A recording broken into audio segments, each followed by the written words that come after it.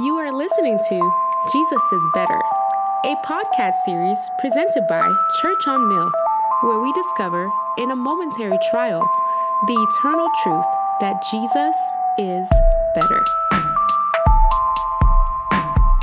Hello, Church on Mill. Welcome to an experiment. We have never done a podcast before. We may wish at the end of this, and you may wish we'd never done one, but we're going to attempt in the coming days to put out a podcast around the theme, Jesus is Better. You can look on the church website and see some articles as well as prayers, some videos, and we thought we'd just try to continue some conversations here by way of a podcast. We'll be doing this different ways, different times, so sometimes we'll have some guests on who will do some interviews, answer some questions, make some knock-knock jokes. Should be a good time. And other times you may be just stuck with me. This is Chuck Newkirk. So this first one, I'm just going to take a couple of minutes to think with you around the topic of house arrest. You know, depending on how you process the experience we're having right now, it feels a bit like prison, doesn't it? I mean, really, we are stuck at home. And it feels like we can't go anywhere or do any of the typical things we would do. That's a rough equivalent, perhaps, of being in prison. And certainly as it gets hotter here in the valley, it is heating up. It's going to get more and more and more uncomfortable. So I was thinking about some connections we could make to parts of the Bible where they were under house arrest. And Paul, of course, is one of the great examples.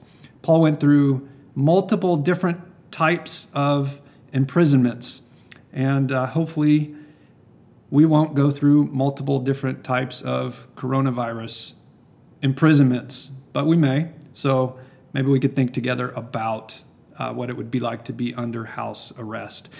Some of the times Paul was in prison, he was in what we would consider like a typical prison, meaning in a jail cell with bars, fastened and unable to go anywhere. Typical prison. Think about, for example, when he was in Philippi.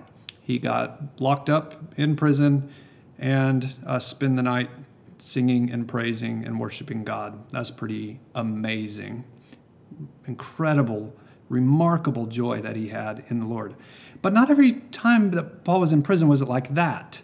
Think, for example, with me about the end of the book of Acts. We are working our way through Acts, and sometime in the year 2049, we will be finishing the book of Acts.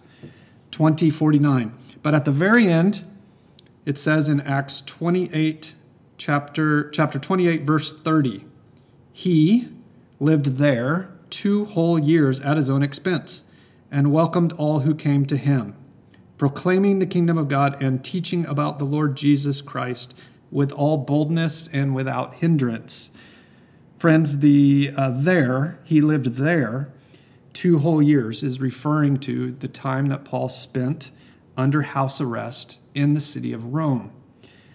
As a Roman citizen, he was given certain rights and privileges, and one of those was, as a prisoner of notoriety, he was given the ability to stay at home, locked up under house arrest, had a guard chained to him, and yet he could have people come and go, and he was able to share the gospel with them.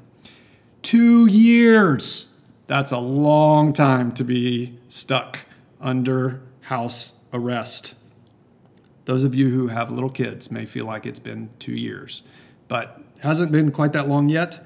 But can you imagine what it would have been like to be stuck at home, unable to go anywhere for 2 years?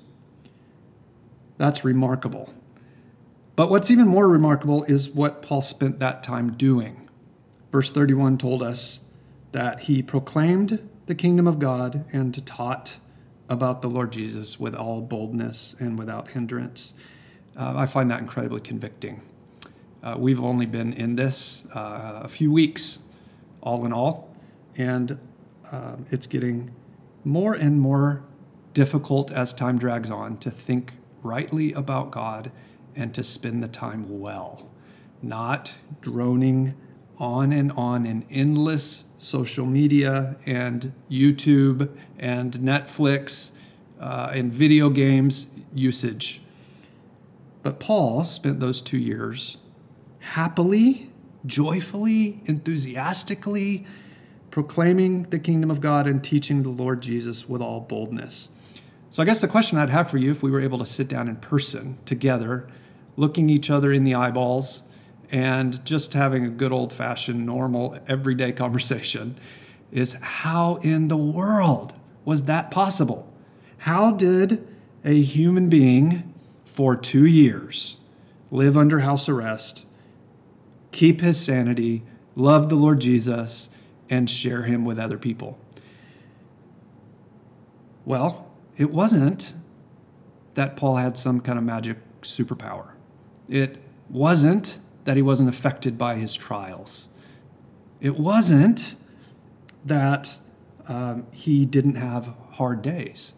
No, I think the answer lies actually in the book of Philippians. If you're out walking or driving or something, don't pick up a Bible. If you're somewhere you can, grab one. But in Philippians chapter 4, verse 4, Paul writes, "Rejoice in the Lord always. Again, I will say, rejoice." I learned as a kid the song, "Rejoice in the Lord always. And again, I say, rejoice. Rejoice." We just annihilated the chances of this podcast surviving. Verse 5, he goes on to say, "Let your reasonableness be known to everyone. The Lord is at hand." Then he goes on to talk about anxiety, really powerful passage that we're all probably familiar with. But the reason I brought up this passage is a little bit further along, he makes this statement. "Not that I am speaking of being in need, for I've learned in whatever situation I am to be content. I know how to be brought low, and I know how to abound. In any and every circumstance, I've learned the secret of facing plenty and hunger, abundance and need. I can do all things through him who strengthens me." What an amazing statement. Brothers and sisters, the key here seems to be the word learned. Paul learned how to be content. He learned, whatever situation, whatever circumstance he was in, that it was possible to be a person who reached the point of being able to stand on his own 2 feet, having a sufficiency in Christ to meet whatever the day brought with joy. That's ultimately what we're trying to capture as we think together about the fact that Jesus is better. Jesus is better than our circumstances being back to the way they were. Jesus is better than not being in house arrest. Jesus is better than being able to go to every restaurant we would normally want to go to. Jesus is better. You fill in the blank. We could put anything we want in there. Paul learned contentment.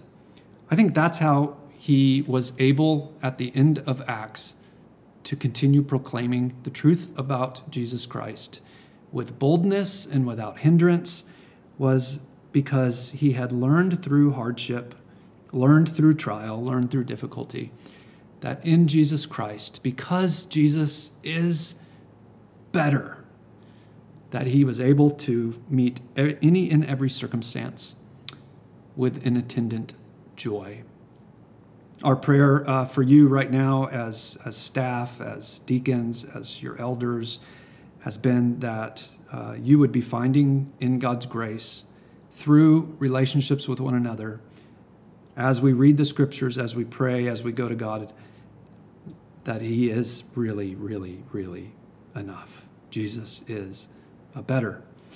Joy, you see, brothers and sisters, is not principally found in favorable circumstances, but in the all-sufficient Savior.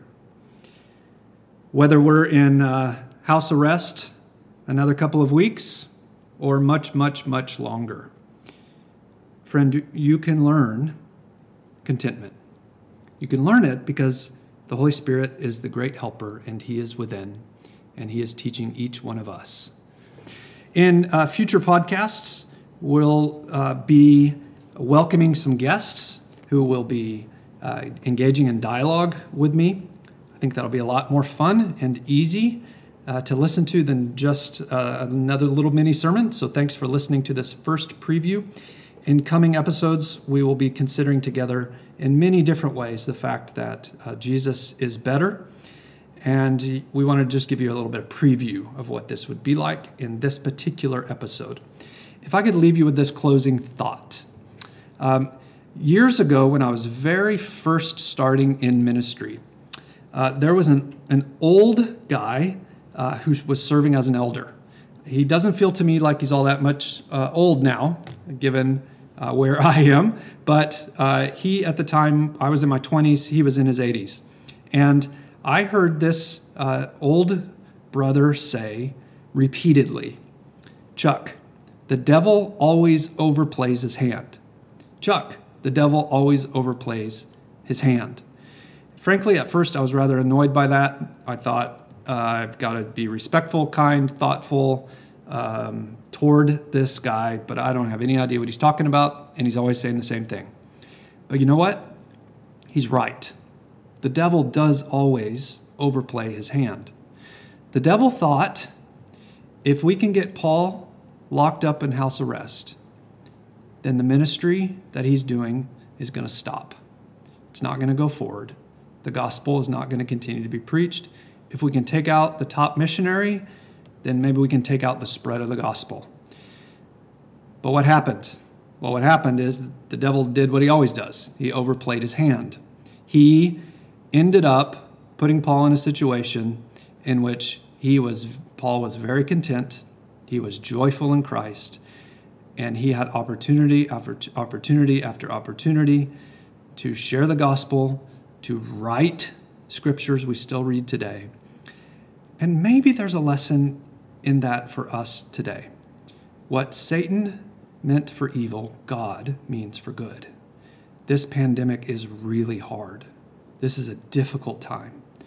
But the devil's overplaying his hand because all of us can be learning Jesus is better. And as we learn that, and we are less dependent on idolatry, and we are far more dependent on the all-sufficient Jesus, then imagine how much stronger your own walk with Jesus is going to be, your friendships are going to be, your relationships with a spouse, with kids, with parents, with aunts, with uncles. Imagine how much stronger our church is going to be.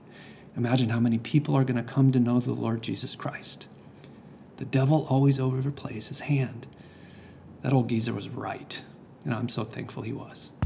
So as we round out this first edition of the Jesus is Better podcast, I want to thank you for listening.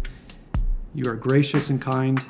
You can send all your critiques to Tad Skinner. That's T-A-D, Tad, at churchonmill.org. If anything's bad about this, it's his fault. See ya.